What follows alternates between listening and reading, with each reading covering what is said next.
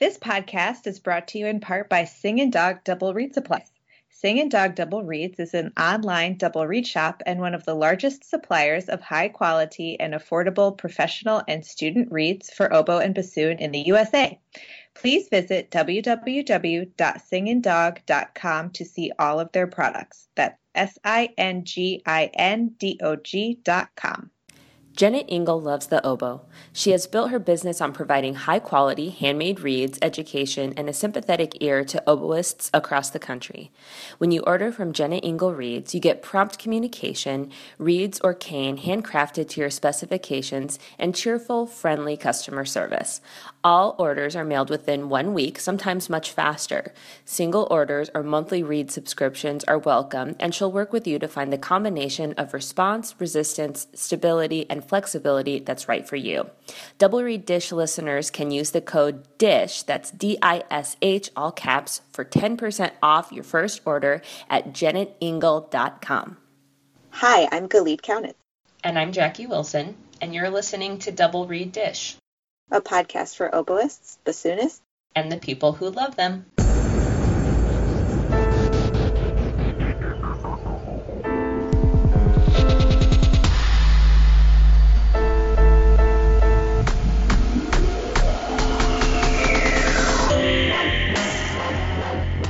Hey, Galit, welcome to episode 19. Woo!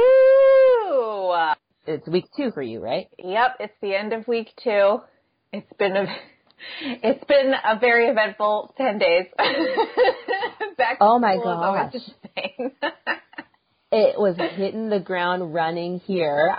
I was getting out of my car on Wednesday and I was like, I feel pretty good for being in school for a while. And then a voice in my head said, it is day 3 of the first semester of a new year. And I went, oh boy. Oh boy.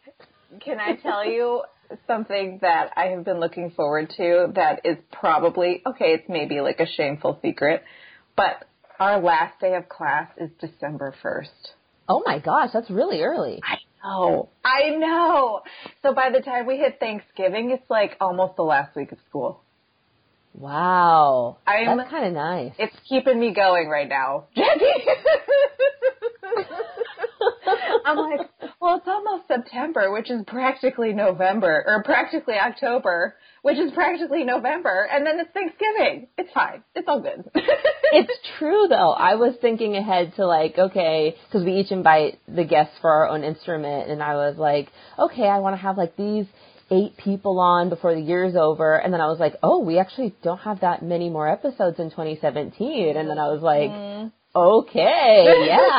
it's almost winter break, week 1, please. I hate to be that person that's always like, everything will be better once this happens, or everything will be better once that happens, and just wish my life away, but it makes me feel a little bit better about the stress that is right now.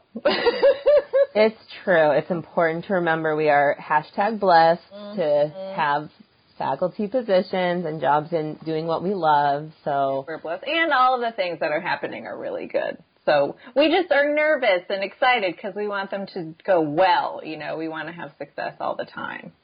So, right. It's definitely not that I want to be watching copious amounts of Netflix in my pajamas 24/7. That's definitely not it. Is that sarcasm? I can't tell. But to view our cups as, half full instead of the negative Nancys we've been being, we thought it would be fun to talk about what we are excited about for the 2018 academic year, or if you're in the orchestral world, concert season. So, Galit, what are you excited about that you have coming up? Ooh, so much. My recital is coming up in almost, just a little over a week. So I'm super excited about that. And I'm going to see you at the end of October. So I'm really excited about that. Our reed trio, Driftless Winds, has actually 2 tours planned. And that's one of the things I'm most looking forward to as well. Although I'm super excited for our spring tour in April. Mm-hmm. Because we are so sneaky that we just happened to decide that the places we needed to tour in the spring would coincide with us getting to hang out and have fun with friend of the podcast, Dan Schwartz at University of Oklahoma, and my best friend, the Sheldon to my Amy, Thomas Dickey, who is director of orchestras at Oklahoma State. Oh my God. And so it's just such a coincidence how that all happened to work itself out. Let's just pull up a map of the United States and randomly put our finger down on one state.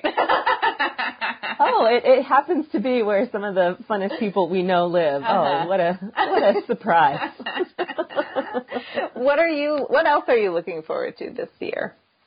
Well, in a couple of weeks, I have a recital with two of my colleagues. We're calling it Music for Three, and it's a recital entirely of trios for bassoon, clarinet, and piano, which is a combination that I really love and has some, well, I was about to say it has some great repertoire, but 2/3 of what we're doing are transcriptions, so maybe I shouldn't say that. But we're doing the Beethoven Opus 11, and we're doing the Muchinsky Fantasy Trio. I love Muchinsky. Yeah, it's a really cool piece. And then we're doing the Glinka Trio Posse. Oh, nice. Yeah, so it's just this fantastic repertoire, and I love collaborating with them. So I'm really excited about that. That'll be very cool. That's awesome. You reminded me, I'm doing a quintet recital at the end of September. With all this other recital stuff, it's sort of been on a different burner in my mind. But yeah, we're doing a faculty quintet recital at Southern Miss of American composers. Oh, that's super cool. Who are you programmed? Yeah, Jenny Brandon, Five Frogs, the Runnels Quodlibet, which is really fun and kind of like a brain twist because it incorporates all of these famous excerpts for all of the instruments, but in slightly different time signatures and keys, so that it like can run together as one piece.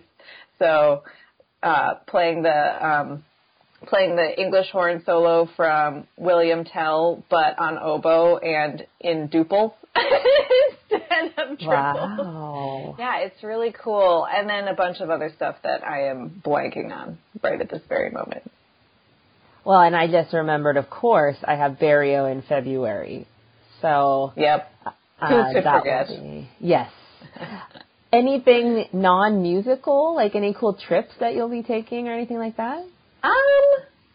Not so much. Usually we go visit family twice a year in the wintertime and then in the summertime. So we try to do that, consistently. So going to North Carolina and Michigan, we usually drive. Right. I know. Yeah. Well, I asked because I have a cool trip and I want to tell you about it. Jackie, do you have any fun non-musical things that you're excited about for this year? Funny you ask. So from the time I was like 18, it has been number one on my bucket list to go see and hear an opera at La Scala in Milan. Oh, my God. And so this summer, fingers crossed, knees crossed, toes crossed, everything crossed, we will be going to Italy and going to see an opera. We're going to try for Aida at Milan. Oh, my God. And I'm not trying to sound bougie. We have been saving, planning.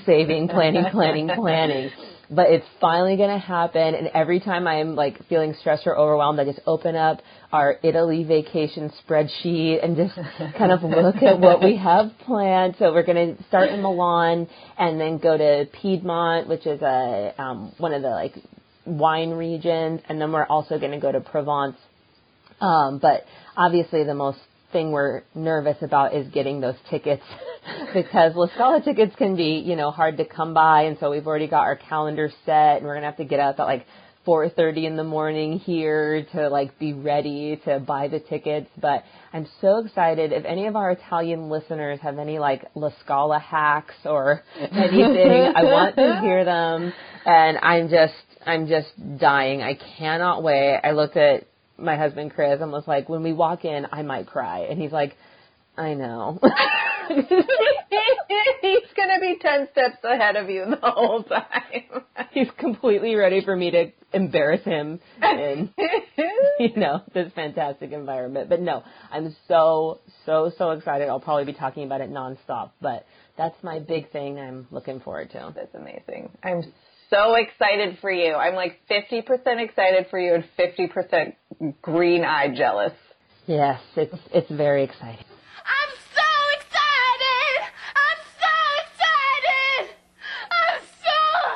So my shout out is a book that I have been diving into for a class that I'm teaching called Writing About Music.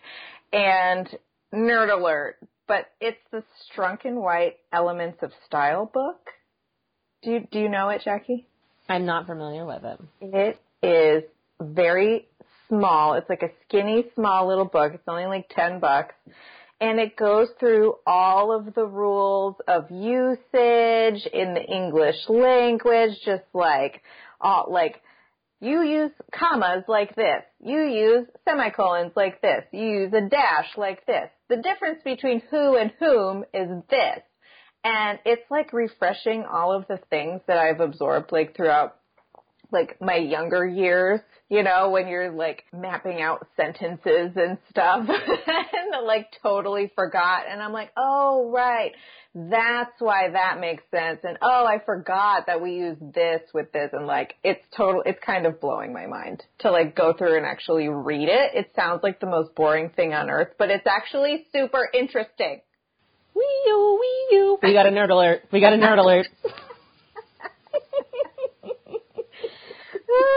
It's like, I'm just like reading it out loud and like, okay, let me make sure I understand.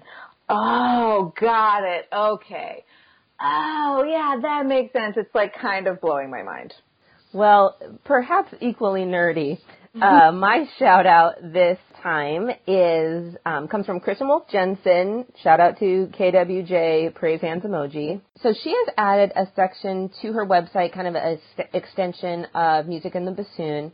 The web address is bassoon.music.utexas.edu/instructional/the Hertzberg Caymans -read -making -method, or we'll put a link to it in the episode, or just Google UT Austin Bassoon, and you can get there through the studio website under it's under instructional.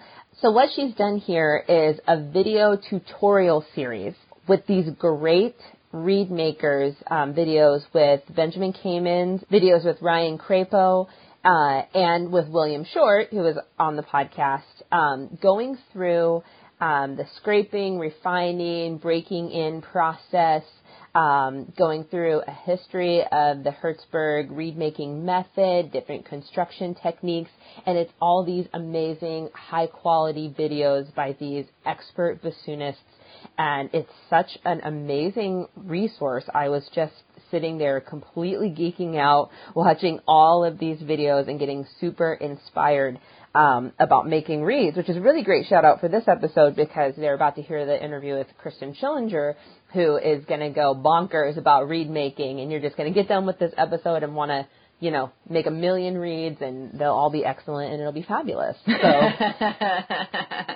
do I have your blessing? Yes, I fully endorse. So make sure to check out these videos. It's really cool, and it's just, amazing, these resources that are being put out for us all to benefit from. So, yeah. That sounds amazing.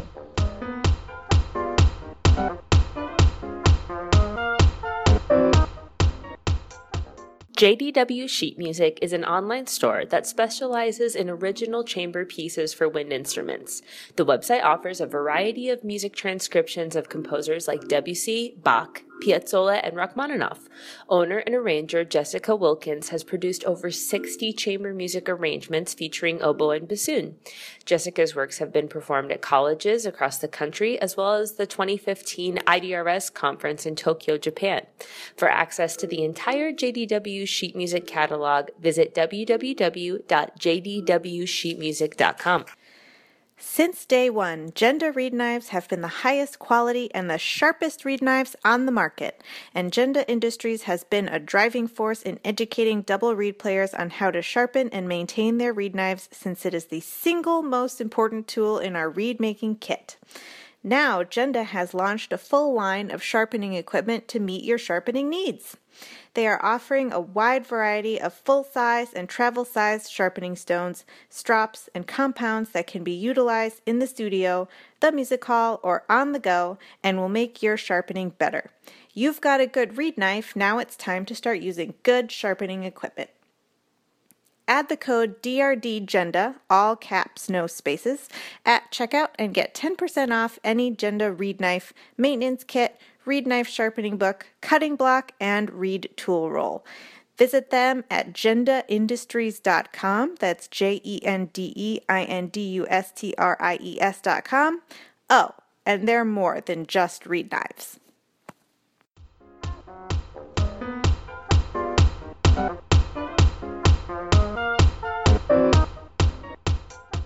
We are so excited to welcome to the podcast Kristen Schillinger, Assistant Professor of Bassoon at Ithaca College. Welcome, Kristen. Thanks. I'm so happy to be here. We'd love to start by asking you, it's sort of a broad question, but if you could introduce yourself to our listeners and talk to us about your training, educational journey, and how you got to where you are today. Well, I'm a bassoonist. I think that's kind of obvious, but as a former colleague of mine said, she said, you know, a lot of people love the bassoon, but you love the bassoon. And I think that sums me up to a T. I really like the bassoon to the nth degree. I enjoy every aspect of it, and that comes out in my teaching. I definitely define myself as a pedagogue, a performer, and a scholar in equal parts. There is not one of those that is stronger or more important to me than the other. So Ithaca College is a great place for me because I have opportunities to teach, to perform, and to continue my research in new music as well as reed making, which I totally dig. I know that makes me a big old nerd. I'm in good company. My training, oh my gosh, I was all over the place, which I love. I think that's why I like so much and am so varied in my interests. I have to include this, I started with the fabulous Carl Rath at University of Oklahoma. I studied with him in high school. What a great beginning. I did my undergrad at Northwestern with Bob Barris. My master's, I studied with Barry Stees as well as Mike Cross at Michigan State. And I did my doctorate with Jeff Lyman at Arizona State, and then finished up my research with the hilarious Albie Miklish. Where I am today. Well, I, in undergrad, was one of those people that worked very hard. However, the musical side of playing didn't come naturally to me. I know we all have those friends that they sit down and, you know, even when they're playing Mary Had a Little Lamb, it's just the most beautiful thing you've ever played, and you find yourself crying when you listen to them. That was not me. And I would hear them and I would think, damn it, this is so unbelievable. I get so mad. And I found that I'm warning you that I am a big nerd. In music theory, I started understanding how to phrase things better, how to use dynamics, how to use vibrato, so that when Bob Barris would say, why are you crescendoing to this note? That makes no sense. That's so backwards. I could take it back and look at it from a theoretical perspective and say, oh, well, of course that makes no sense. That's so dumb. Why was I doing that? Duh. So I started taking more and more theory beyond the sequence classes because it helped me play better. And anything that was going to make me a better bassoonist, well, duh, I'm going to do it. So about first semester my junior year, one of the theory professors said, you know, you've picked up so many theory credits, why don't you do a double major, theory and bassoon? So I did. A lot of people in retrospect have said, oh, that was so smart of you. You were really looking forward. No, I wasn't. I was just trying to be more musical. But it did help me. Years later, a position opened up at University of Nevada for a theory coordinator / bassoon professor. I applied on a whim just for the experience of applying for a job, and I got it. So the moral of this story is do things, do everything, do anything that helps you, do anything you're interested in, because you never know how it's going to help you. Don't be afraid to take a risk. Don't be afraid to get help. Don't be afraid, period. Because, wow, I was just trying to be more musical, and all of that theory work, that theory double major, that's a lot of the reason I got my first job. So at what point did you decide to pursue the bassoon professionally? How did you know that that's what you wanted your career to be? And was there any like mentor or kind of like linchpin moment that sent you on that trajectory? Well, as I said, I was studying in high school with Carl Rath privately, and I was a member of what was, I found out later, the very prestigious Oklahoma Youth Symphony that was run by Lee Burns. Lee Burns is quite known in the trumpet field. He was a member of the United States Air Force Band based out of Washington, and he, oh gosh, what a musical entrepreneur. You know, even though he was in this heyday back in the 80s, we could really hold him up now as a 21st century musician. Everywhere he lived, he started youth orchestras and chamber orchestras and regional orchestras, all while performing at a professional level. What a linchpin of what a musician is and can be for society. Anyway, these two gentlemen truly inspired me by who they were, because of their enthusiasm for music, their enthusiasm for educating and inspiring young musicians, and their love of their life and their love of what they do. It was just so exciting. And it rubbed off on me. And I remember fall term of my freshman year in high school performing Beethoven's Fifth, and the first 4 notes, ba, ba, ba, ba. I just sat there and I had goosebumps, and I thought, I want to do this the rest of my life. And I've never looked back. I would love to ask about your self-described nerdiness in reed making, and I would love to know about your book, Bassoon Reed Making. So, it is becoming less common, thank goodness, but it was very common in prior decades that reed making was expected of us, but not taught. Mm-hmm. So, Jackie, I don't know what your experience was in school. Yeah, definitely. Yeah, so, you know, you come in your freshman year, you go to your first lesson. I was playing on one of Carl's old reeds, and, you know, definitely Professor Barris said, what's this? No, you need your own reeds by next week. I didn't know how to make them. I was terrified. I learned from another freshman in the studio. And for the next 4 years, I tried desperately to get better, but there was no formalized class.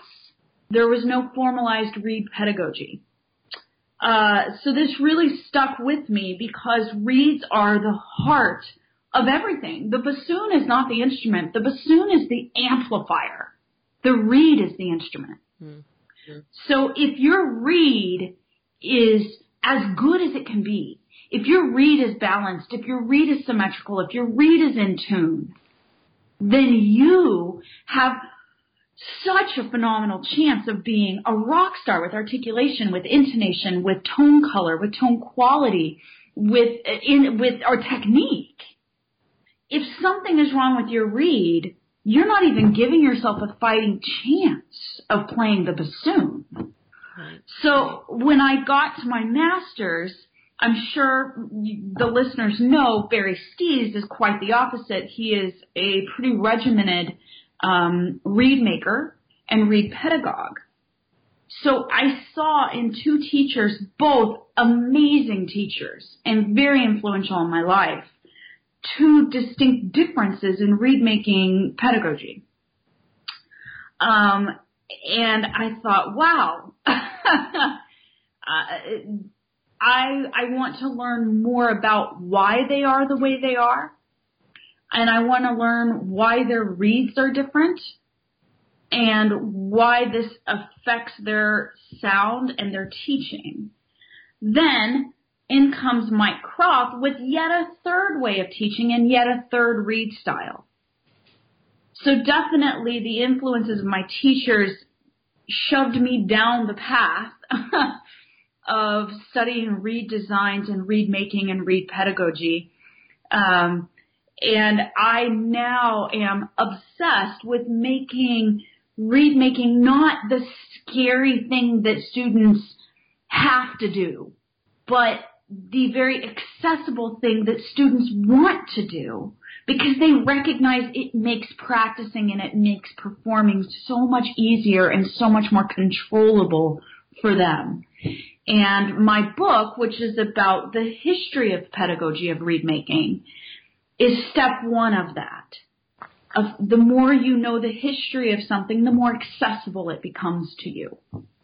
Yeah, I definitely relate to that. I mean, it wasn't until I got to my doctorate with Benjamin Quelio, who is a very passionate reed maker, that I really had an approach and system and reed-focused instruction. And I look back and I go, not until my doctorate did I feel like I started to know what I was doing with reeds. And it's really crazy in retrospect.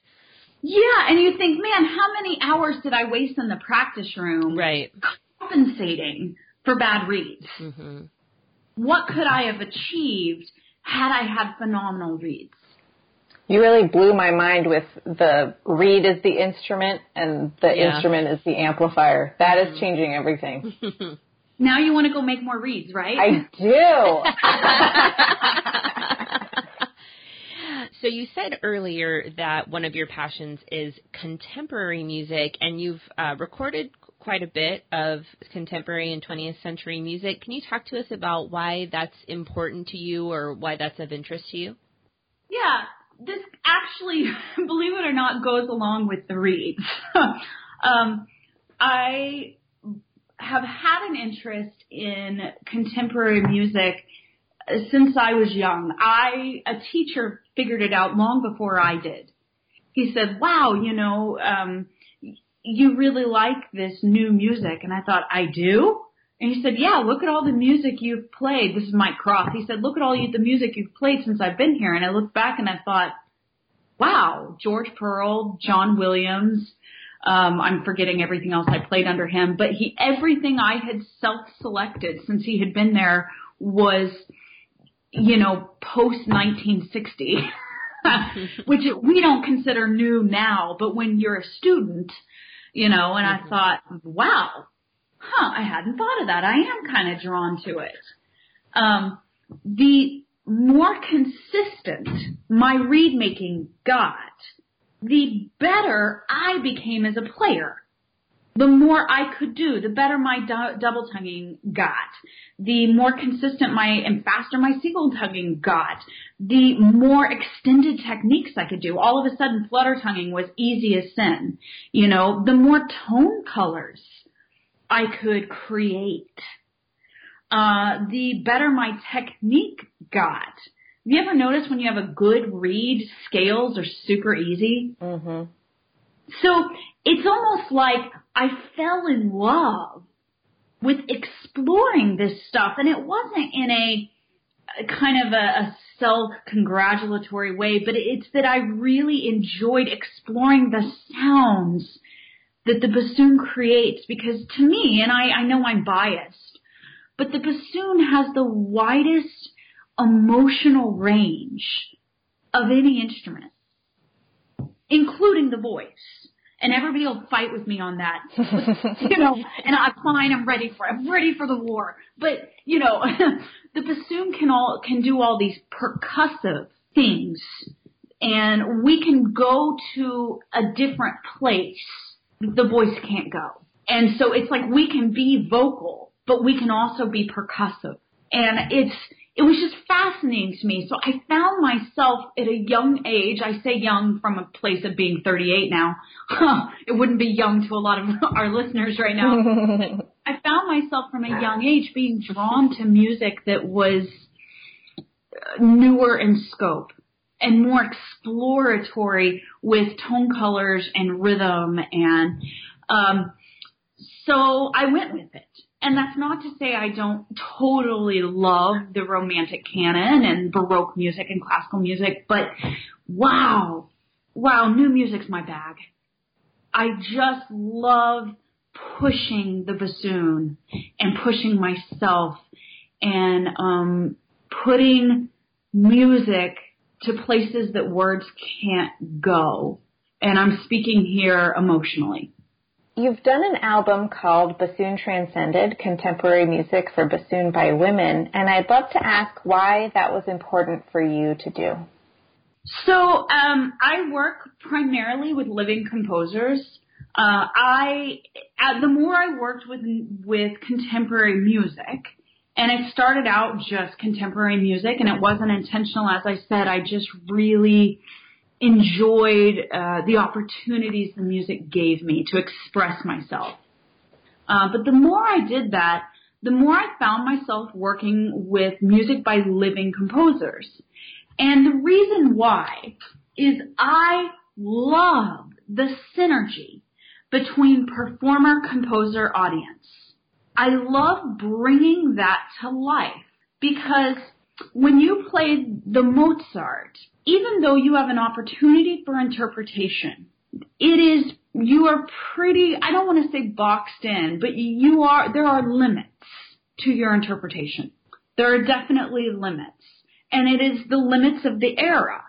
You definitely don't want to come in and play Mozart with, the articulations of today. It's not proper for the era. Well, the great thing about playing the music of living composers is we're still defining our era.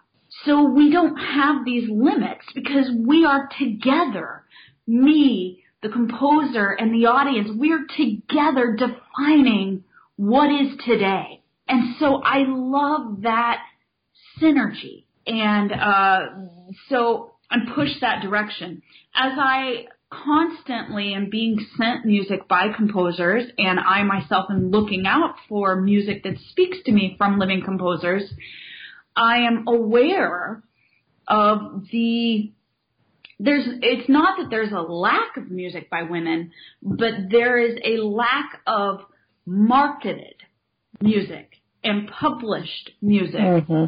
Published in mainstream vendors, music by women and composers of minorities. So this was particularly true in 2000, I'm trying to think when I started this project, 2011. I went to the IDRS conference. This conference was held in Tempe, Arizona, and I wasn't planning on doing this project at the time, but I was flipping through one of the major music publishers, one of the major music vendors. I was just flipping through all the music at the conference, and there were 2 pieces present at the conference for solo bassoon and piano by a woman. Mm. I was horrified. So I did a lot of research. I had a lot of music sent to me. I had a lot of by libraries, by composers themselves. I did a lot of reading. And that CD represents pieces that my pianist that I work with, his name is Jed Moss, pieces that we together chose as a representation of a broad scope. I always say when I give concerts, if you don't like one piece, hold on, you'll like the next one.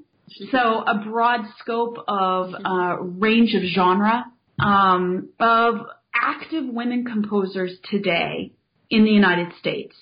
And I'm really happy to say that, fast forward 5 years later, if you go to a conference now, there are so many women composers represented by the vendors.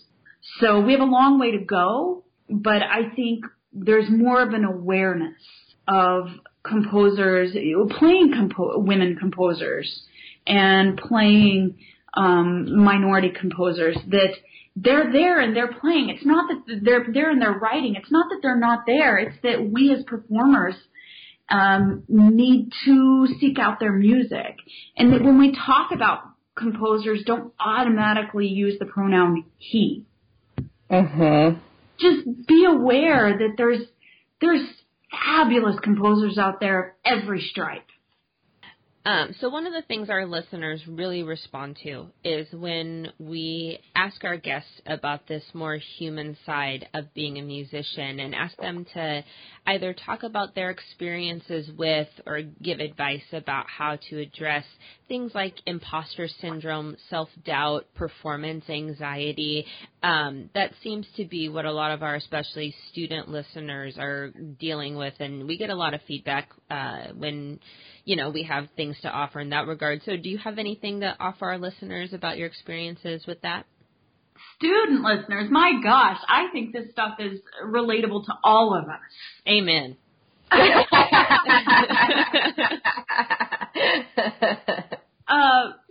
think it's hardest to be a musician, harder to be a musician now in the digital age than ever before.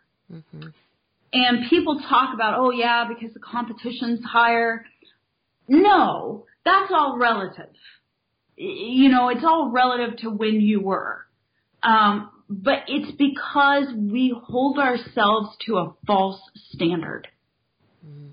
We hold ourselves to the standard of a recording.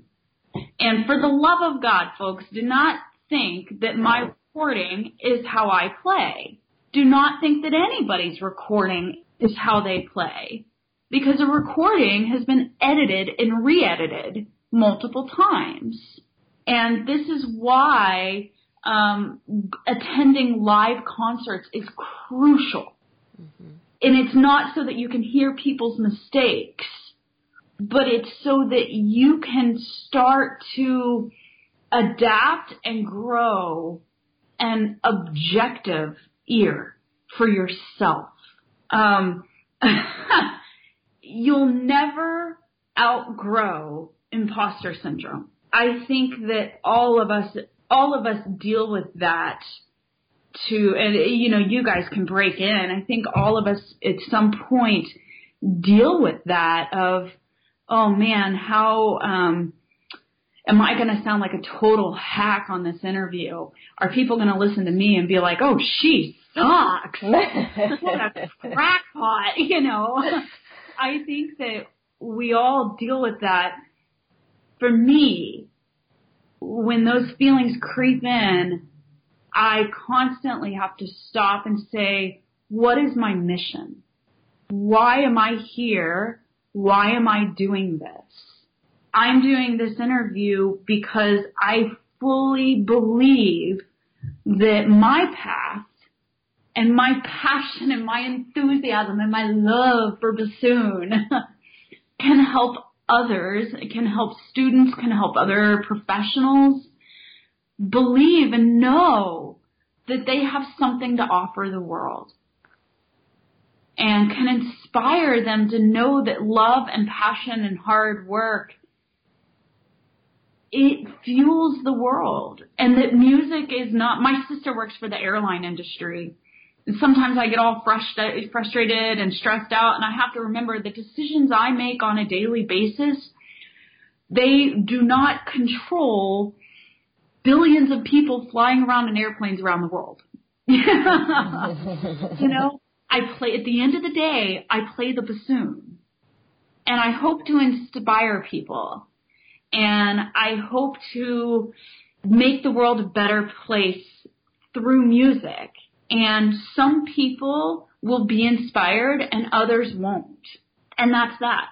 So that's, how I deal with imposter syndrome. And that's a hard thing to accept. It's hard to accept that not everybody's going to like you. It's really hard to accept that, but it's reality. As for performance anxiety, performance anxiety.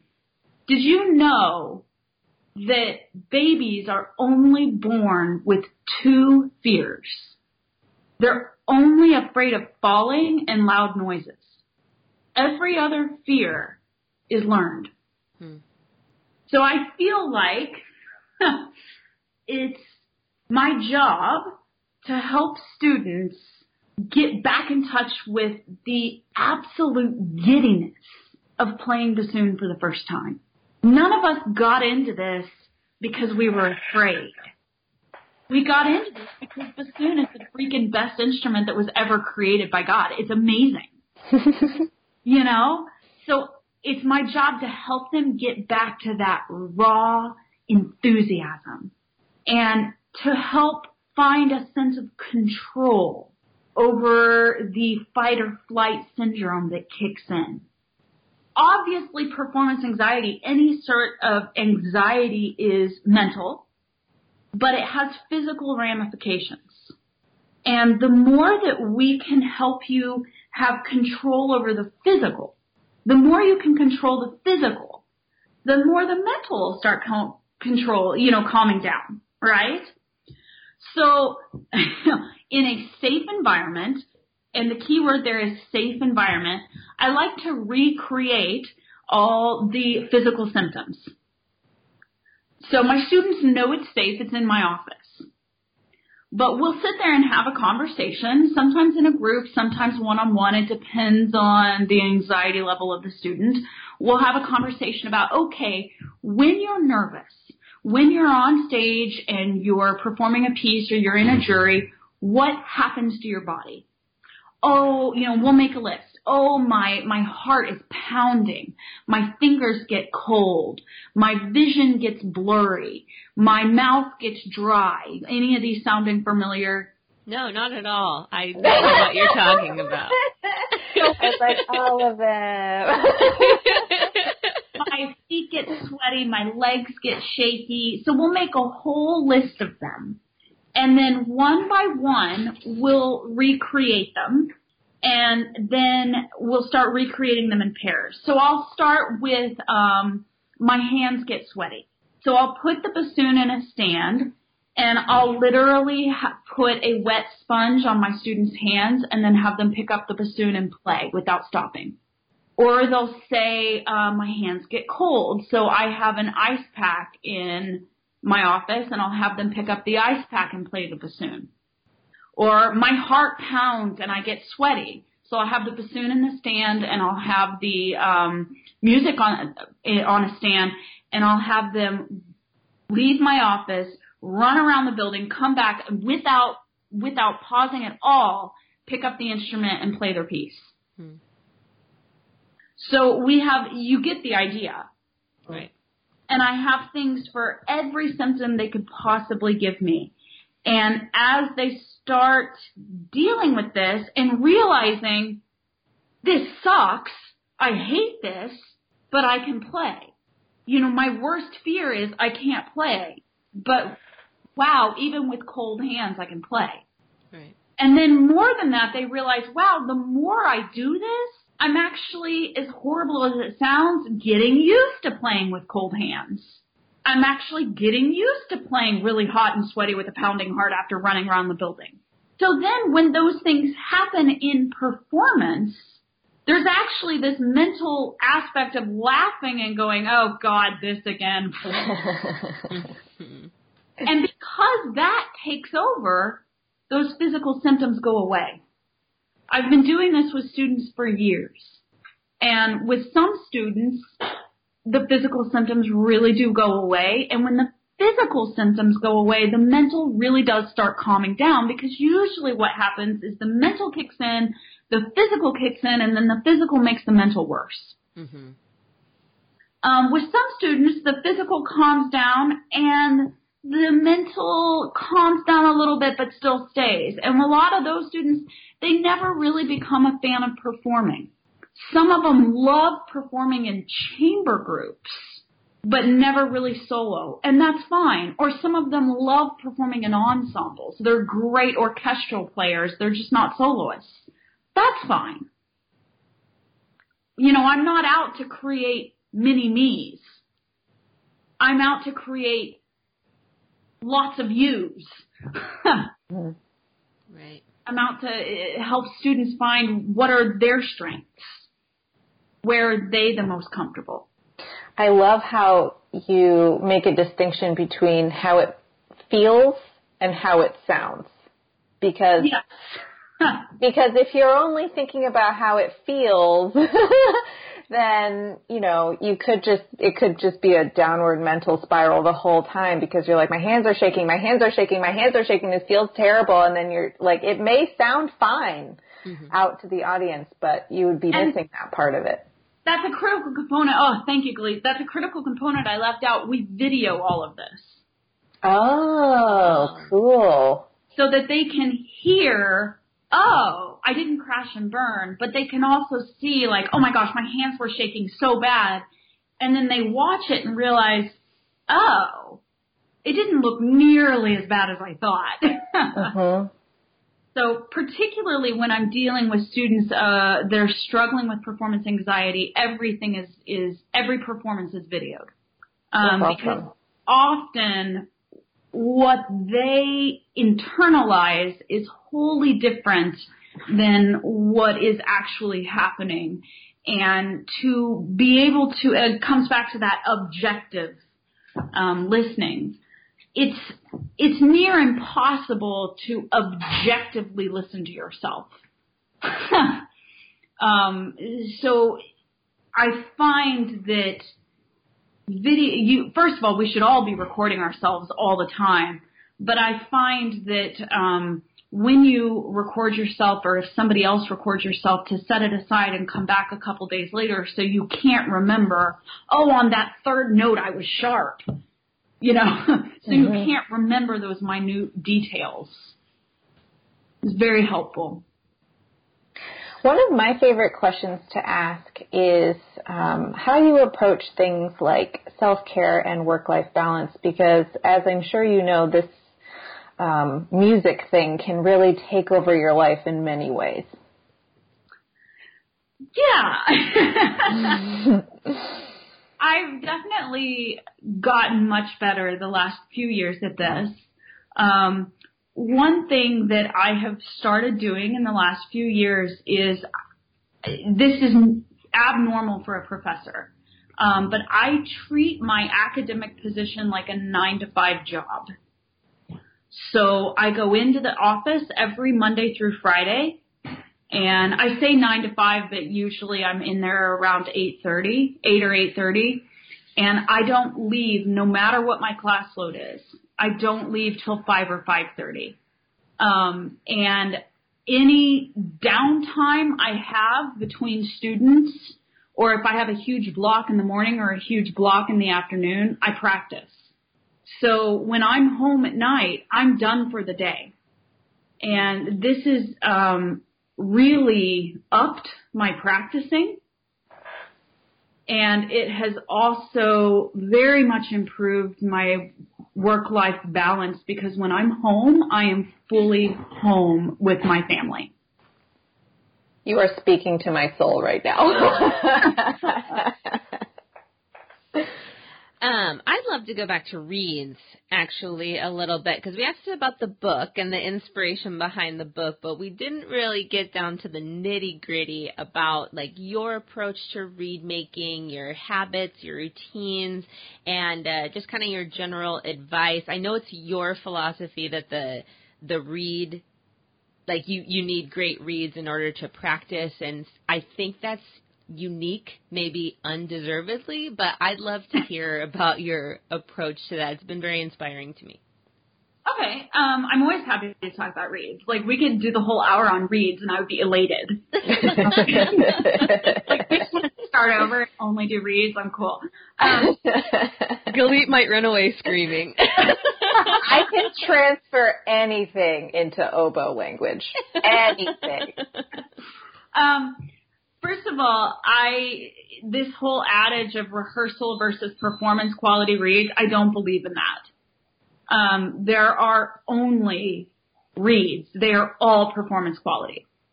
If you are practicing on anything less than that, you are compensating in some way. You're compensating with your air, you're compensating with your embouchure, you're compensating with fingerings, and that means that you're creating bad habits.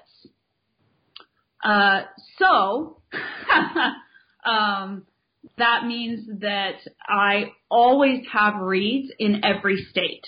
I always have a case full of finished reads that are highly consistent. They could be, one of the tricks I do when I give read lectures, I go to schools and give read lectures all the time, is I go down the row in my case and play one read after another so that the students can hear how interchangeable they are. The only difference in them is the cane, ideally, because every piece of cane is different. And I like that. You want that because, of course, right now, morning, it's quite chilly out here. It's low 50s, and by the time we get to afternoon, it'll be mid-80s. Sorry, I know you're jealous. So I'll probably end up playing on two different reads. However, so there's only one type of read. I always have, for me, this is all my opinion, I always have finished reads. I always have a stockpile of blanks. I always have mummies, which is what I call reads wrapped in string that are drying. And I always have cane soaking. I know a lot of people make a ton, I will addendum that to be a crap ton of blanks in the summer. But for me, personally, living in a region with 4 seasons, I like to play on reads that were made in the season. So right now I'm playing on summer blanks, and I will then play on fall blanks, winter blanks, et cetera, et cetera. Do you have solstice read parties? I've tried to get my students to stockpile blanks like this. Like I've tried to let's have blank making parties, and they don't do that. So how do you approach, like, if you have your case of, like, we call them A reads, maybe. What is your philosophy on those, like, B reads? I don't have that. Like, literally, I work to a point of consistency so that they are interchangeable. And what may be an A read today may be a B read tomorrow. They're that consistent. Okay. Yeah, that makes sense. And I work on that consistency through a process of extreme cane selection I process my own cane, which is very normal, I know, for oboe players. But I work on that level of consistency from a detailed cane selection process starting from the tube and continuing all the way through until the read is a blank. So do you have a high discard rate? Yes. Oh. Yeah, I have a really high discard rate. However, I have a really high turnout rate, like in the probably 85-90%. So what I tell students is I put my energy in the early stages of read making, and I have very little energy in the finishing stage. Like I scrape it to my numbers, and then, which is about a 3-day process. I scrape it to my numbers, let it sit, adjust it to the bassoon and to the light, and I do very little adjusting. So do you look for like very similar density and hardness for even to start scraping on it for it to get past that point where you say, yeah, I'm going to work on this piece of cane? Yes. Oh. Yeah, it makes a lot of sense. Yeah. So I do a lot of work in the beginning, and I actually really enjoy it. I turn on Netflix, and my dog curls up. He knows what I'm doing now, so when I bring down all the tools and the cane, he just curls up and sleeps on my lap. And so we have a little party and watch Netflix and get it done. What repertoire or resources stick out in your mind as great teaching tools? Well, this will come as no surprise to you, but I really think one of the best resources that we have in our community is the Double Read community itself. I think that, and I hope your podcast makes this change, but I think students are often very afraid to reach out to professors and to reach out to orchestral players. And I keep saying, no, we're all so nice. There's this wide community of bassoonists and oboists who have been there, done that, and are just dying to share their wealth of information. Mm-hmm. And they're so friendly and enthusiastic and in love with what they do. And I have found anytime I have reached out with a question or a concern or a, hey, want to work on this together, everybody's like, heck yeah, let's go. I love that. I think that's the best resource there is for teaching, for performing, for research. It's amazing. That's the number one resource. Repertoire. I personally, my warm-up is quite extensive, and I use this with my students as well, so I'm going to give a shout-out to it. I use Christopher Wiett's warm-up book. I use it, and he knows this, I use it differently than he talks about, but I'm a big proponent of it. I use the Uberdu scale and chord studies. Fabulous! I use the Allman-Rader articulation exercises that Jeff Lyman published with Trevor Kramer. This is a fabulous way to both speed up and improve articulation, but also to help people learn to tongue correctly. So if you have somebody who's anchor tonguing or tonguing too aggressively and you need to change how they're tonguing, rather than just have them sit there and go da da da da da da da da. These are really engaging articulation studies. They're a little pricey, but they're fabulous. And then I use this is something I made up, but there's a ear training exercise called Ear Shield, and I use it as a intonation study.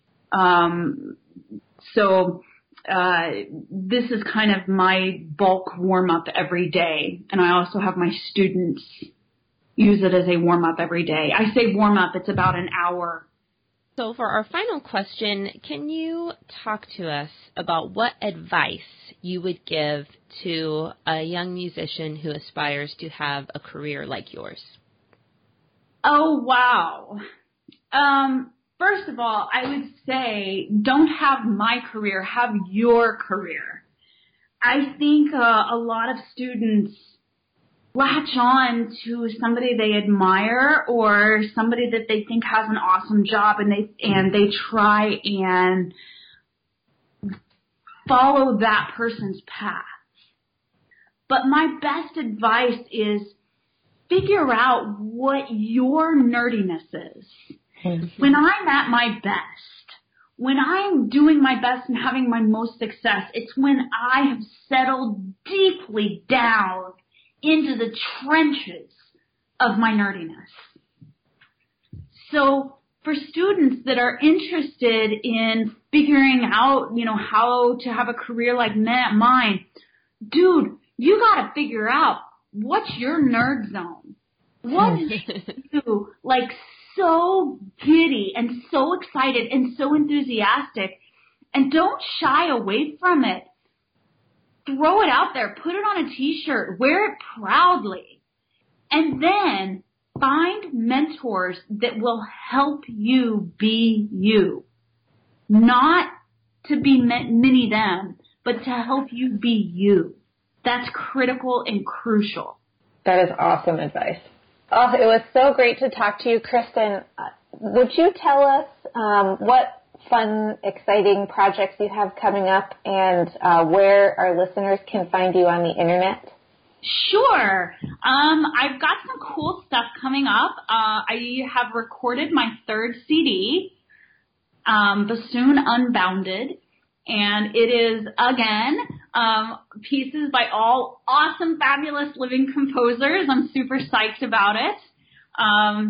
and I'm not going to say their names because I'm afraid I'll forget one, and that would be horrible. But it does include some pieces written specifically for me, including Jenny Brandon's new Sonata Double Helix. Love the her. Very jazzy, sweet piece, Swing Shift by Adrian Albert, and Kyle Havader's new, very fabulous work, Diaphonic. So I am super psyched about these works. So you can be looking for that. Hopefully it'll be out by December. I will be on tour with those works and more in Texas in October for all you Texas listeners. And I'll be performing here in Ithaca, the Barrio Sequenza, later in September. So many smaller things, but that's the big stuff on the horizon. I can be found on the internet at schillingerbassoon.com. Awesome. Thank you so much for coming on and taking the time to chat with us. It's been such a cool interview. Oh, thanks for having me. This was so much fun. I can't wait to meet you, Galit, and to see you guys in person again. Oh, totally, 100%.